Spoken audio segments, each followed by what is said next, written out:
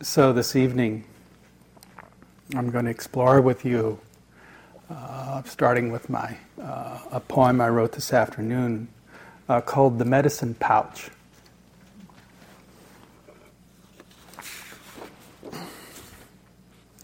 Hesitantly, standing between worlds, the gate is open, dear heart. What kind of medicine are you carrying in your pouch, pilgrim? Turkey feathers? Lizard's tails? A worm's body? A small brush of deer hair? A ray from the full moon? A tattered picture of Shangri-La?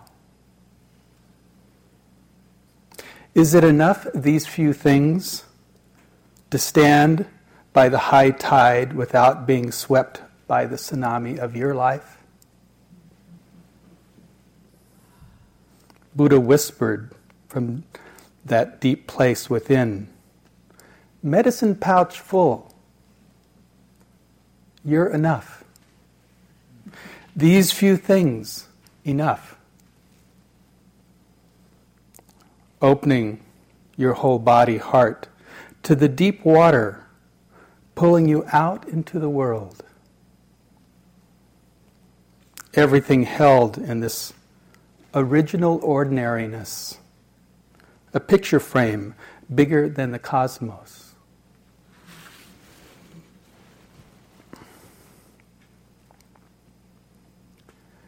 Hesitantly, standing between worlds, the gate is open, dear heart.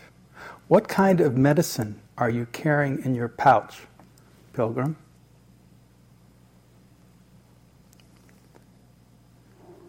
So I'd like to just explore with you the practices that are held so dearly by our community and what can support you as things that you hold in your medicine bag besides the turkey feathers and the lizard's tails and the deer brush hair.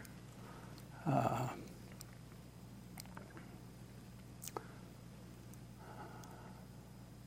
ray from the moon.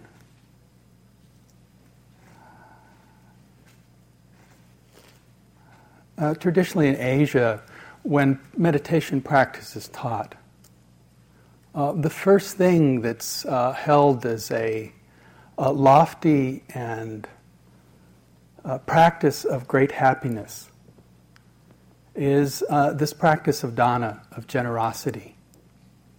And I think sometimes if was being pulled back into the world, if there's one thing that if you could do daily, if you could hold in your mind, heart, and as Gil talked last night about this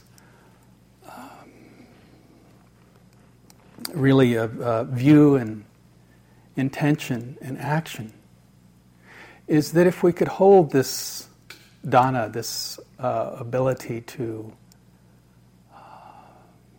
take this heart and fearlessly move into the world with an open hand, in the sense of some of the simplest giving of resources, or our time, or a good word, that in some ways I think of it as something that you'll always come back here. You'll always come back with this act.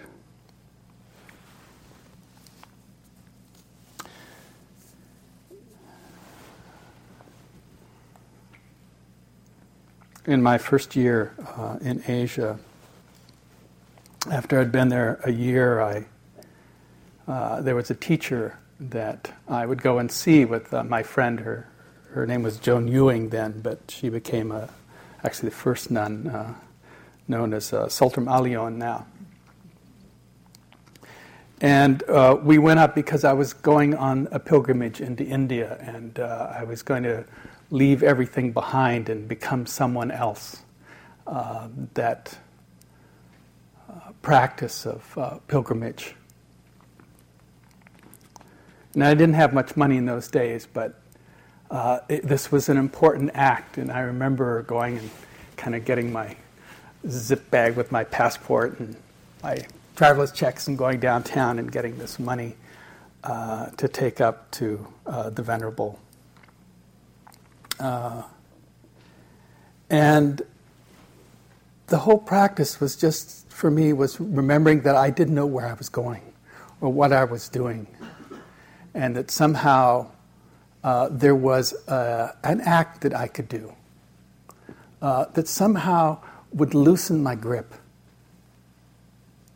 And I remember going up and giving the money and going away, and that evening this sense of fearlessness came over me, and happiness, and saying, "Oh, I can do this. I don't need to know." Our first and most profound practice.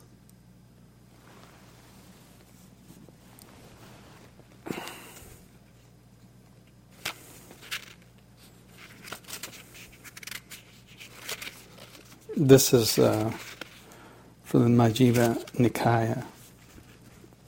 A person who gives freely is loved by all. It's hard to understand, but it is by giving that we gain strength. But there is a proper time and a proper way to give. And the person who understands this is strong and wise. By giving with a feeling of reverence for life, envy and anger are banished.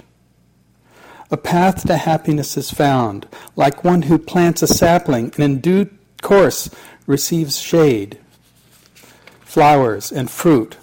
So the results of giving bring joy.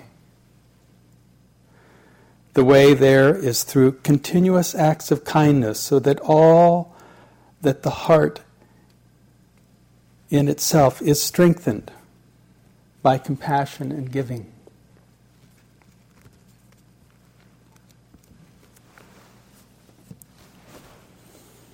I remember also my first years when I was back and struggling to find a place. I had left this culture, and not that I had a place in it anyway.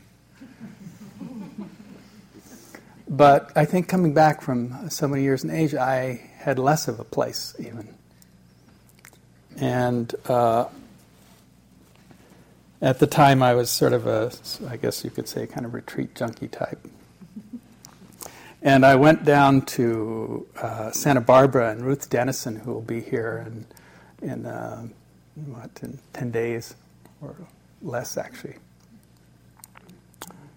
who's one of the great, really, Dharma heirs. And I went to a 10-day retreat there, and one of the things that I had at that time, I was one of the first kind of Dharma people with a child. And so, being gypsies, we didn't really know what else to do, so we took our son Tai to the retreat. And one person volunteered to come down and take care of Tai, who was probably about 6 or 8 months old, and that was Sylvia Boorstein. And I remember her kindness so much, in a sense of taking time out of her retreat to come down and play with this 6-month-old and give us time to go and sit. There's so many ways that we can find ways to kind of share ourselves in this community, in your families and friends, that bring you back to practice. I think sometimes, how did you get here? How did you get here? Mysterious, magical thing.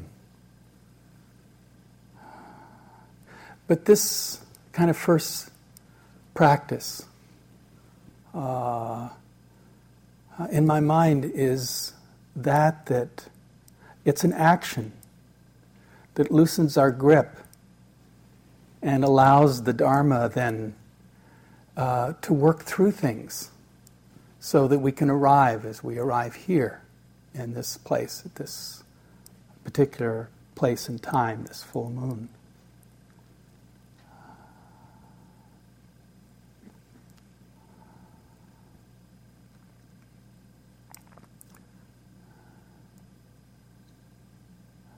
This has such wide implications as this retreat comes to an end, and how you, in your medicine bag, go out into the world and take, actually this is I'm talking about really a simple power here that will bring you direct joy and happiness, and also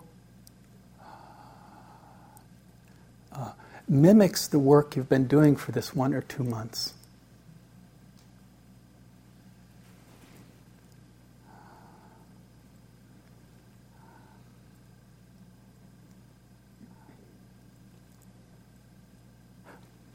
In Asia, one of my incensed shortcoming, I'm very much an introvert, and way shy, and kind of try to stay out of big scenes.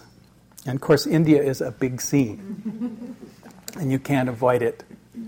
And I had a friend, Monty, who loved people and was really a fearless wanderer, kind of sadhu type, who we would go sometimes and go to Calcutta from Bodh Gaya, where we'd spend the winter, and to change money.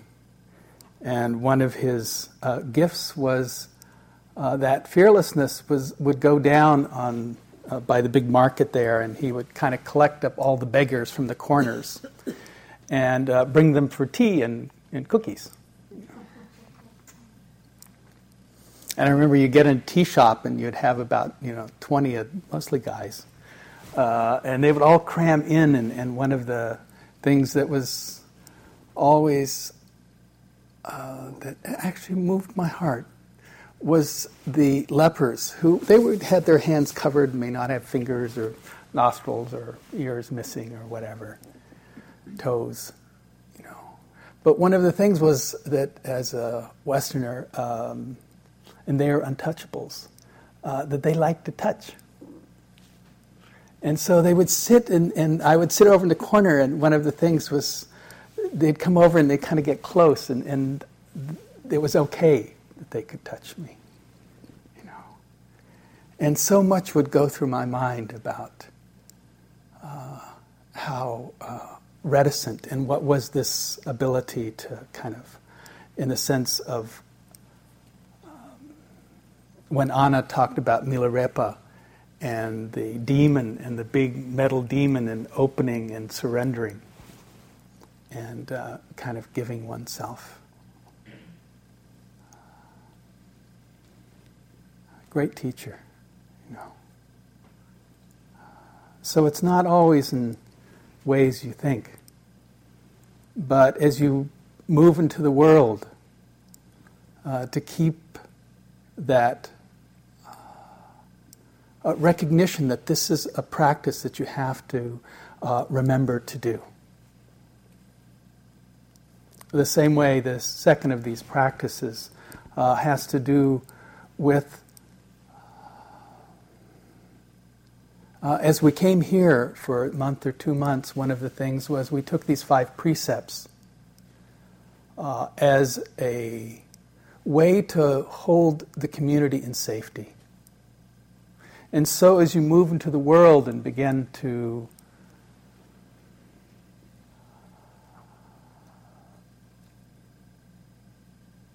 allow the marketplace, in a sense, it comes to you, you come to it, that exchange that happens in the marketplace, that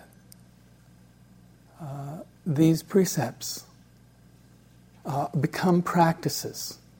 They're not always so visible, and they're not something that's written in stone in some fashion that holds you in right or wrong, but in something that's an inquiry, an exploration of what is non-harming, what is this practice of touching the world in a safe way, and those that you care for and those that maybe you don't care so much for.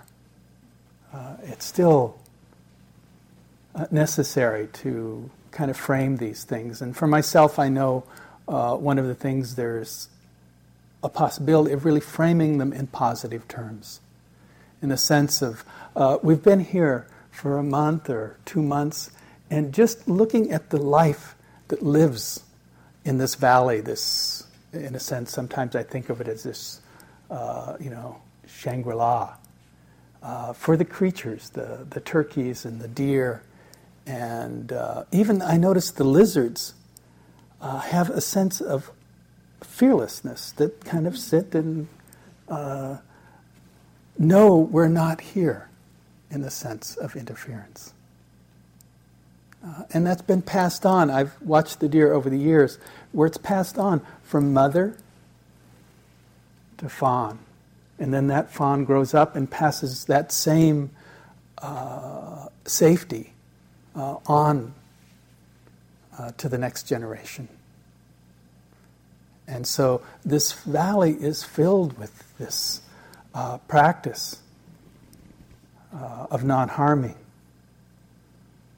And that our respect, our deep respect for life, and there's the deep respect in the individual sense, but also as we go out into the world, where we stand. Or we stand in our sense of politics, on diversity issues, on war, on so many issues that are necessary to not just hold our own safety, but the whole safety of the society.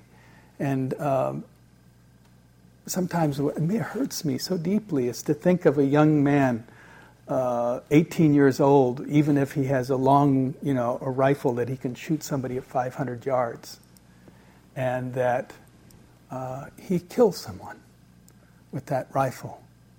And that somehow we support that as a culture. And then this person comes home. And we know from going so deep that psyche is so deeply disturbed. And so our job is also to recognize that we have responsibility, not only in ourselves, but in the collective, with these precepts of holding the non-harming and the safety.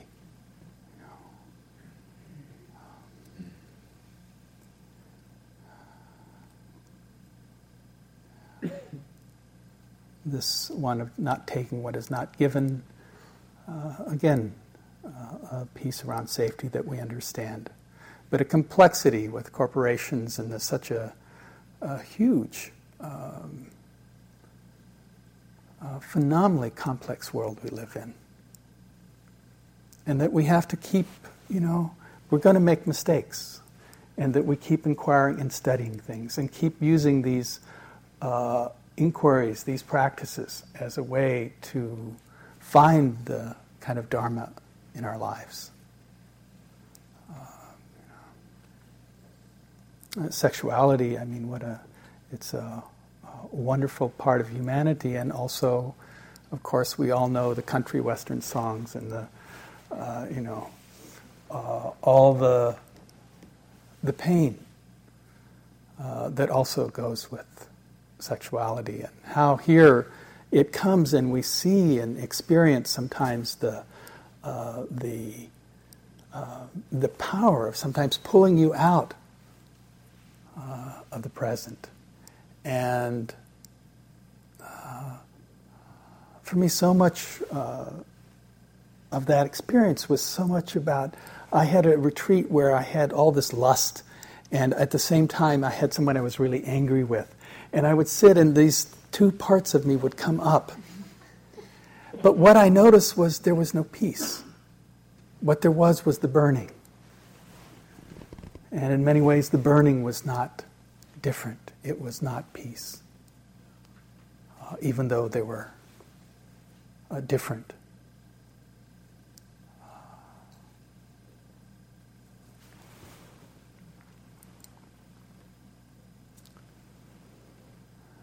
In the speech you stepped in today or yesterday.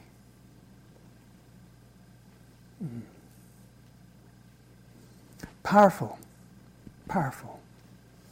I like the whole ideal behind it, that somehow communication itself is compassion. In a sense, our need to connect, and that it carries that possibility simply in the nature of contact.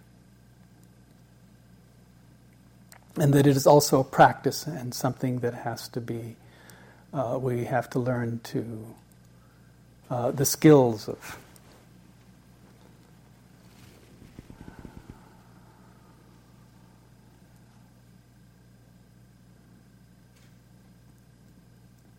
being truthful, being helpful, being kind, not kind of falling into negativity or gossip or kind of passive-aggressive.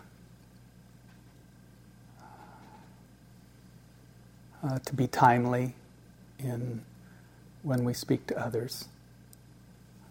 It also is a great and wondrous practice that we have to begin to explore and step into. Recognize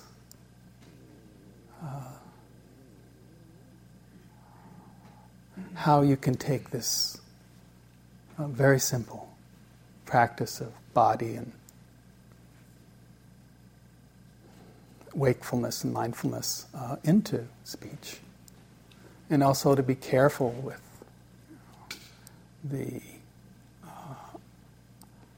our minds, in the sense of just a culture that's so caught up in ways to sort of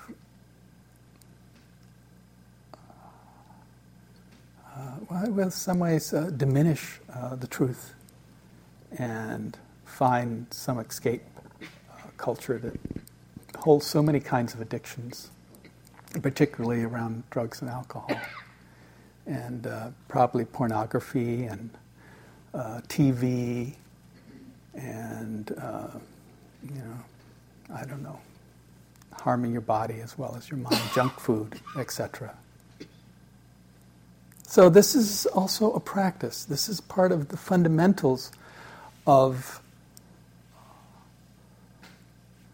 in your kind of medicine bag that you can take out with you and hold you in a way that will then bring this practice that you've been practicing here in your own container, in your own living situation. It's important. One of the things I remember, very young Munindra would say how I didn't care particularly for the precepts. I thought, in my 20s, I don't need that,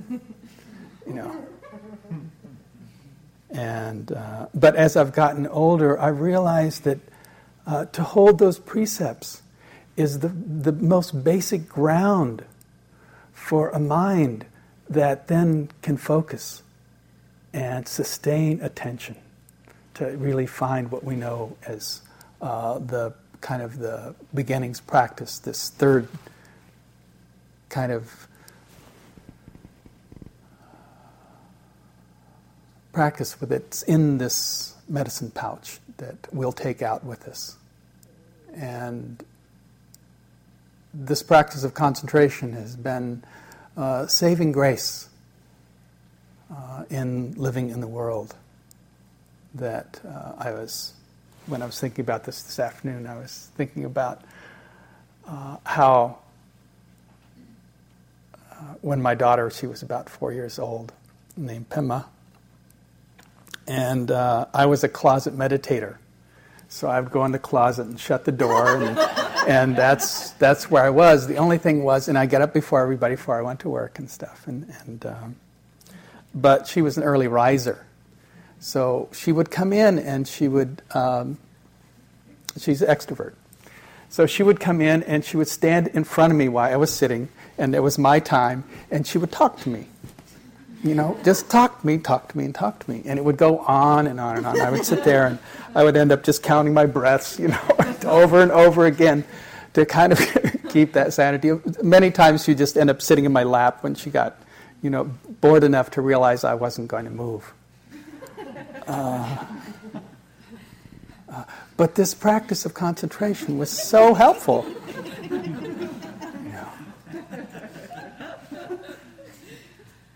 I also must say that I was at a 30-day retreat once in Benares, and there was the Burmese Vihara, which had once been in fields all around it, and there had been rice fields, etc., around it. But as the city had grown, and also the British came along and put the railroad, really several, 100 yards away from it, that here was this enclosed vihar, this sort of pilgrimage place for Buddhist pilgrims. And there was this 30-day retreat that went on there, and as soon as we got there first night, we realized that at night, because of the train station, there were these broken loudspeakers that would play Hindi music and then go on all night long with announcements. And outside the walls, there was sort of the tea shops and the people being born and dying, and just the way India is.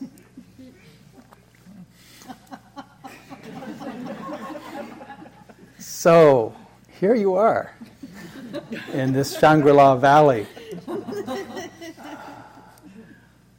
But even there, as soon as the body settles, and there is this possibility of concentration, even in the midst of chaos, it is not just due to the pristine nature of this kind of atmosphere. So it's something you can take into your home. You may live by, a freeway or a railroad station, and trains go by.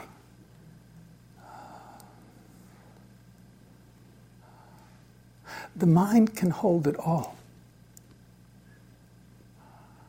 and find that place that can rest. There's a wonderful piece, and I thought of this. It's from the 6th century, from the Tiantai Mountains in China, called the Qi. If we are practicing right meditation, there will come into development and manifestation all kinds of meritorious qualities. The body will become light and transparent, fresh and pure. Our minds will become happy and joyous, tranquil and serene. Hindrances to our practice will disappear, and good thoughts will spring up to help us. Our respect for the practice will increase. Our faith in it will deepen. Our powers of understanding and wisdom will become clear and trustworthy. Both our body and mind will become sensitive and flexible. Our thoughts will be less superficial and more profound.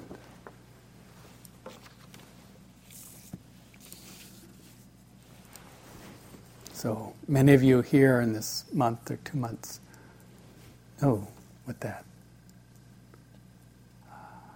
is.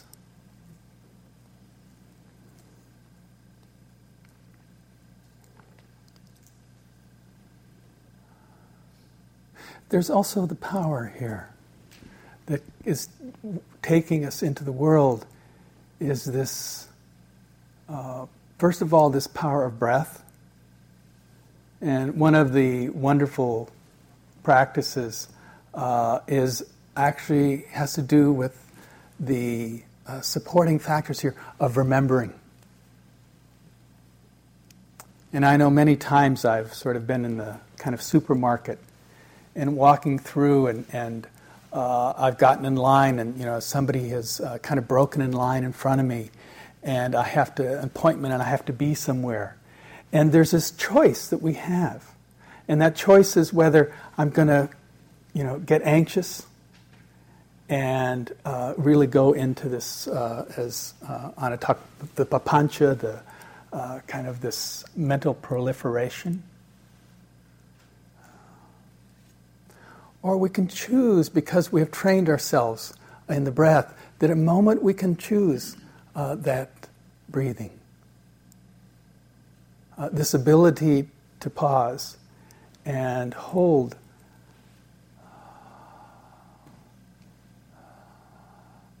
really the fruit of our efforts here. And it can inform us, this mindfulness can inform us. Oh, what is anxiousness and what is peace? We also, in this mindfulness, there's the breath, there's also the body. There's the noting of pleasant or unpleasant in the body. There are the states, the emotions, these mind-heart states that we know as our kind of feelings that arise. There are the thoughts themselves that we've been training here in. And they become things in this medicine pouch that need to be supported with daily practice, with community, in sense of finding a way to bring that sense of Sangha and support into our lives more and more.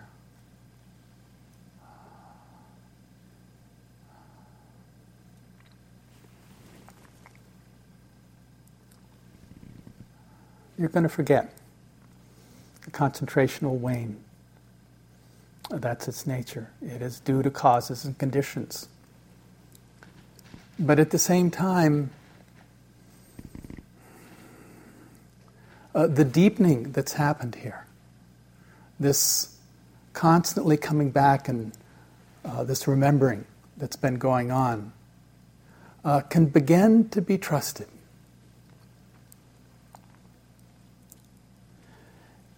It is enough, these few things, to stand by the high tide without being swept by the tsunami of our life.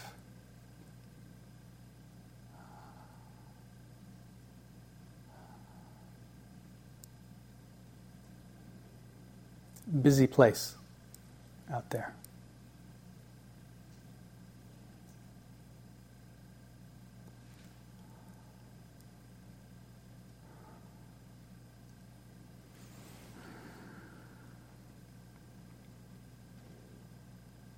But you have the power to pause, the power to recognize that you choose the gap.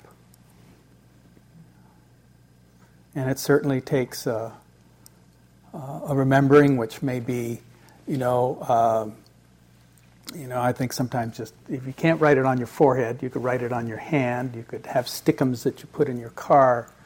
You could, if you work in an office, you could remember to take several times during the day to stop and maybe do walking meditation to the bathroom and back. There's so many choices to bring this into the activity of your life. It is not meant to be separate. It is meant to be something that supports this remembering.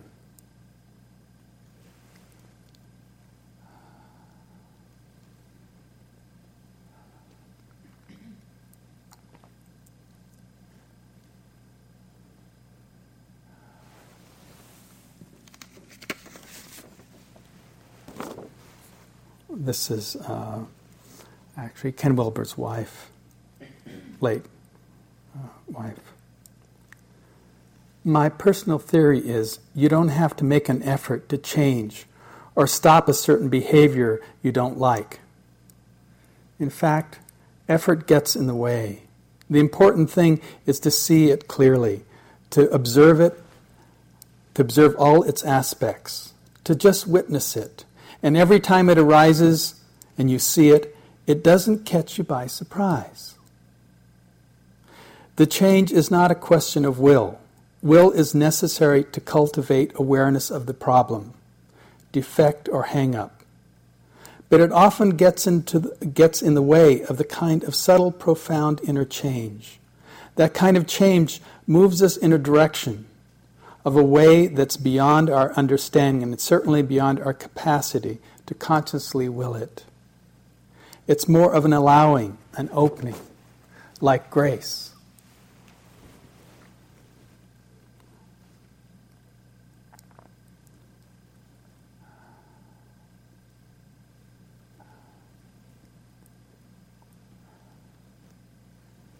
Buddha whispered from that deep place within.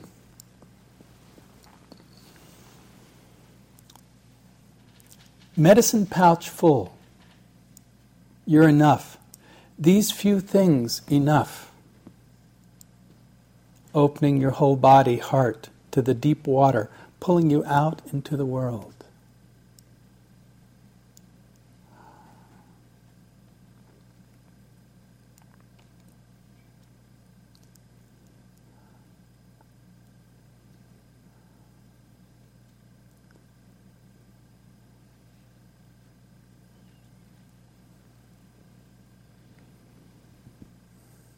There is a possibility here.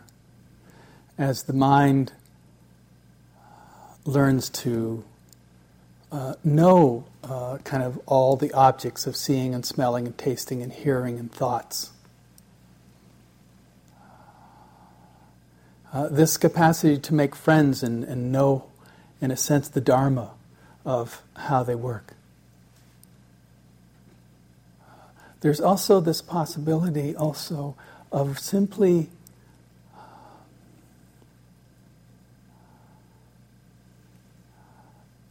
loosening our grip on all of it.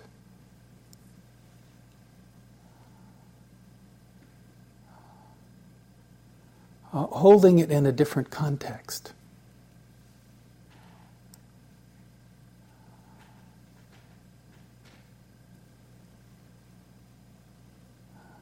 You're enough.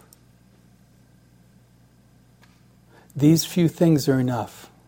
Open your whole body and heart to the deep water pulling you out into the world.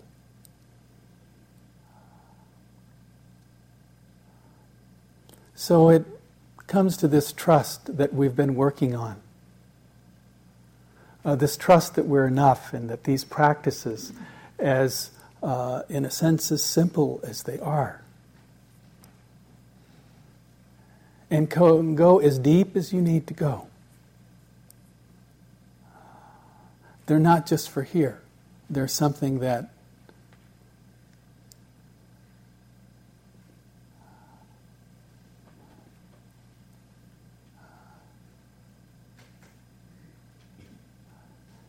like the medicine pouch around your neck you carry with you.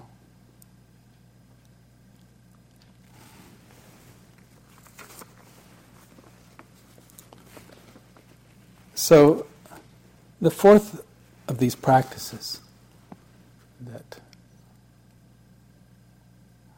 you carry out with you in your medicine pouch, this practice of dana, this practice of really giving of yourself, of your time, your resources, your beingness, kind of holding the safety of the world for yourself and others. And these practices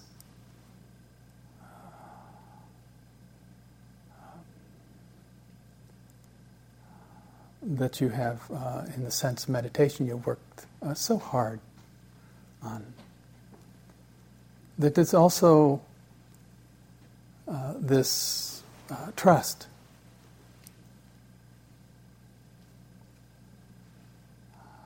That you don't know, you don't need to know what's ahead of you at this point. It's okay, you've trained yourself to be here. And that I'm sure there's so much of this planning mind that's, already having your latte or,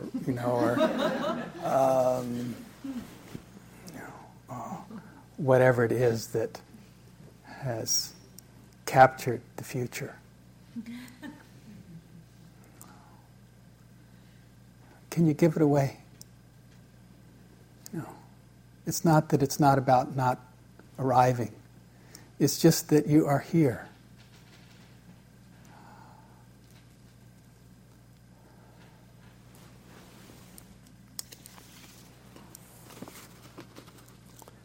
So much of that trust is about clarity of mind and this wisdom of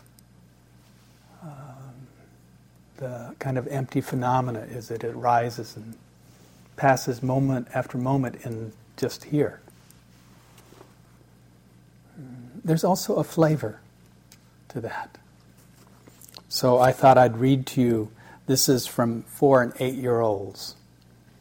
And the question is, what is love? When my grandmother got arthritis, she couldn't bend over and paint her toenails anymore. So my grandfather does it for her all the time, even though his hands got arthritis too. That's love. When someone loves you, the way they say your name is different. You know that your name is safe in their mouth.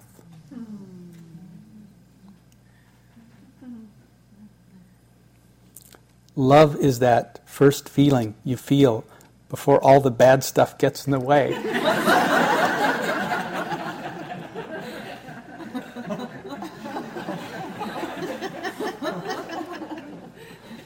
Love is when you go out to eat and give somebody most of your French fries without making them give you any of theirs. It's a great one.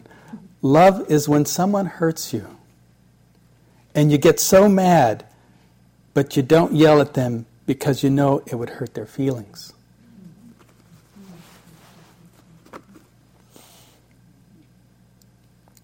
Love is what's in the room with you at Christmas if you stop opening presents and listen.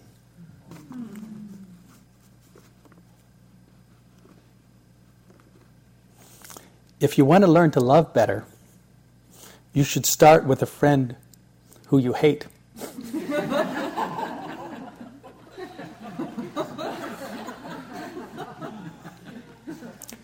When you tell something bad about yourself and you're scared they won't love you anymore,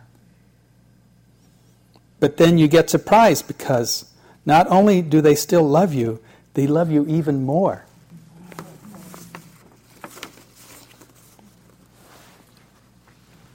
I'll just read a couple more here. This is Lauren, age 4. I know my older sister loves me because she gives me all her old clothes and has to go out and buy new ones.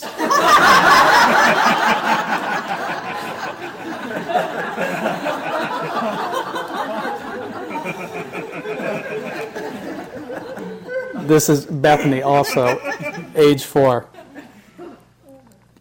I let my big sister pick on me because my mom says she only picks on me because she loves me. So I pick on my baby sister because I love her.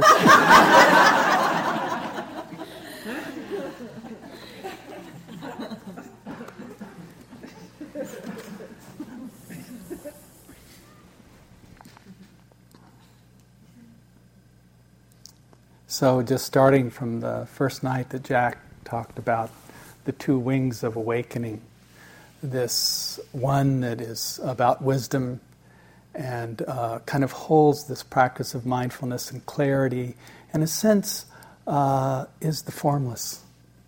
It is that statement that Sri Nisargadatta talked about, in the sense that wisdom tells me I'm nothing. and love tells me I'm everything. And somewhere between the two, my life flows. When we practice, and just in its naturalness, when that, in the sense that wisdom collides with truth, then the recognition of the form. And one of the things is form is something we experience here, but sometimes not. But we have to walk and step into a world that is a complexity of the form. And to experience and see it clearly for what it is. Sometimes I think it just simply will break your heart to see it clearly, to see the kind of greed, hatred, and delusion and how it keeps spinning and holds us. And yet at the same time, we have a choice here. We have this choice. In this choice, many of you have been doing this practice of loving kindness, of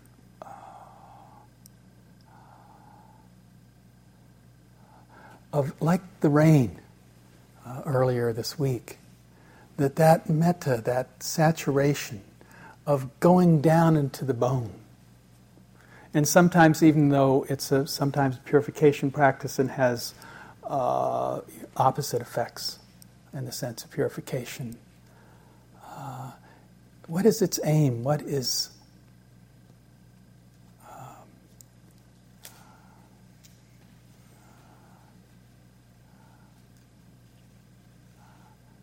being allowed to drop in to this body-mind, using the mind to direct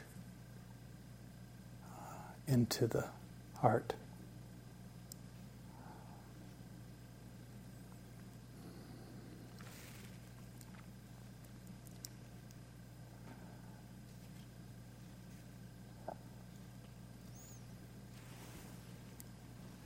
If we really saw clearly, we wouldn't need this practice, I believe. Because it would naturally break the heart open to see how we act to each other and in the world. But being things as they are, then we can use this practice. Whether it's you use it just to begin your sitting or to end your sitting, or something that I love to do is driving. Metta driving practice is a wonderful practice because it's a place where people can hide behind the metal and the speed. In grocery stores, in places where streets and places where there's fear. It is in your medicine pouch, a very powerful tool.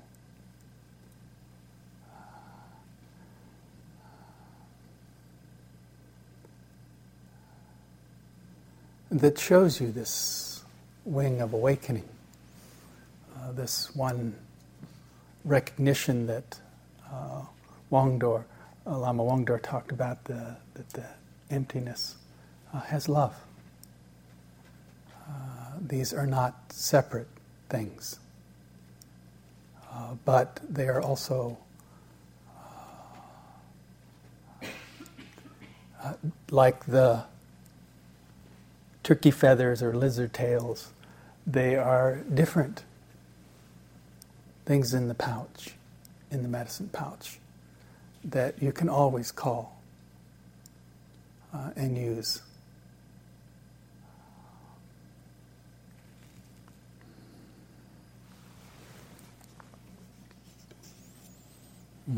So those are the four.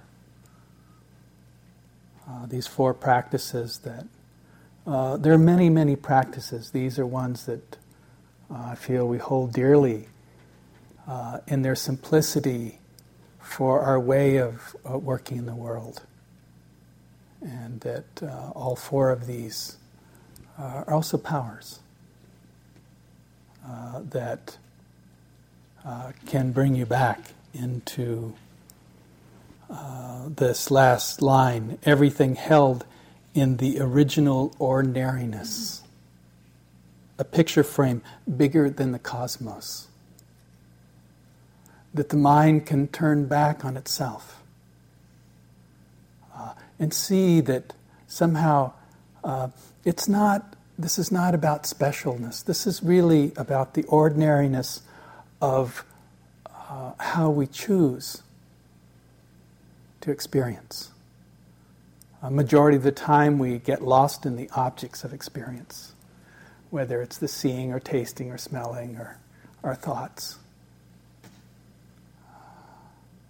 There's also the ease, and it's not the word, sometimes is so tricky, I think, that using these words, luminous mind, like the moon, full moon out there. But the full moon, looking up, is part of that ordinariness. This is it. So with this ability to have this ease and awareness of relaxation, then there's no limit. There's no limit to who you are.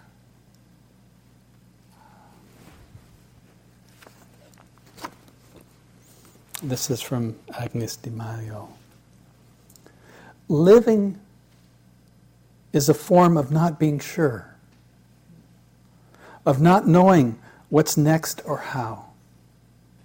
The moment you know how, you begin to die a little. We guess, we may be wrong, but we take a leap after leap in the dark.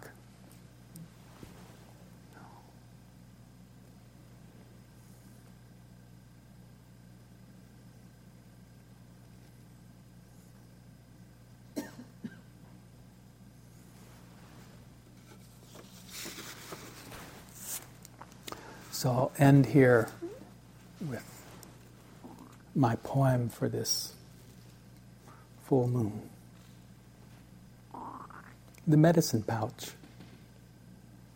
Hesitantly, standing between worlds, the gate is open, dear heart. What kind of medicine are you carrying in your pouch, pilgrim? Turkey feathers, lizard's tails, a worm's body, a small brush of deer hair, a ray from the full moon, a tattered picture of Shangri-La. Is it enough, these few things, to stand by the high tide without being swept by the tsunami of your life?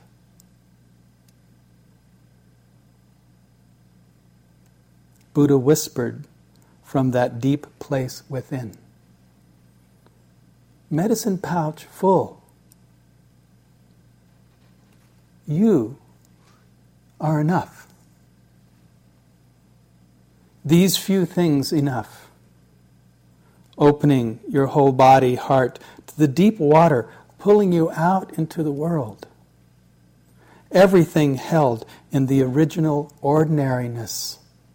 A picture frame bigger than the cosmos.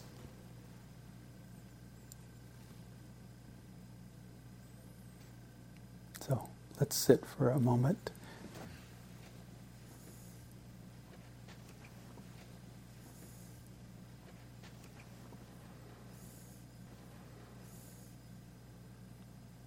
Turkey feathers, lizard tails, a worm's body, a small brush of deer hair, a ray from the full moon, a tattered picture of Shangri-La. It is enough, these few things.